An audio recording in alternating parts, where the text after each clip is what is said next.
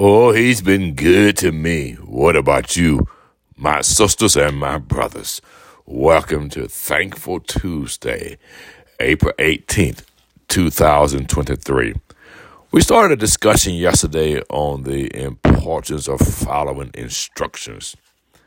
And I have a book holder, a placeholder when I'm reading that I use, and it is a wonderful tool to find help, find instructions.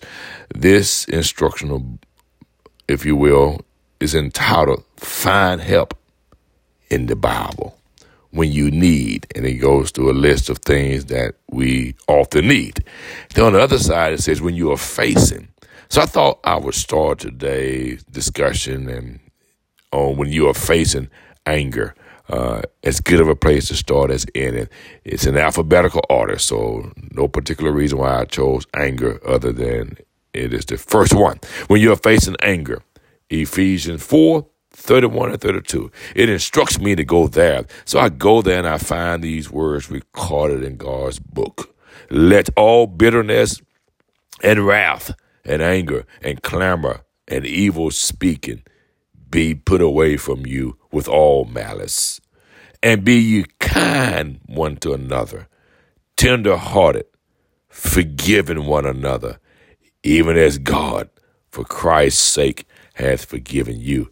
And then it instructs me to read James 1:19 through 20. And I find these words.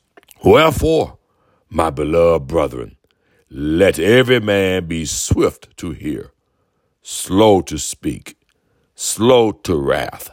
For the wrath of man worketh not the righteousness of God.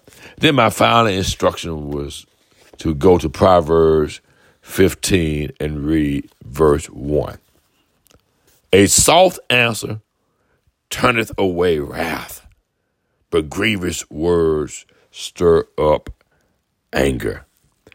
My brothers and sisters, there are some instructions that we need, and certainly I need the one on anger because I have moments of being an angry person, if you will, and so we follow God's instructions on how to address anger. God's been good, and He is good. Remember Asaph, always stop and pray. Daily acknowledge your Savior. And my brothers and sisters, let us not only be hearers of the word, but let us be doers of His word. Remember the instructions. Anger, Ephesians 4:31 through 32, James 1:19 through 20, and Proverbs 15 and 1.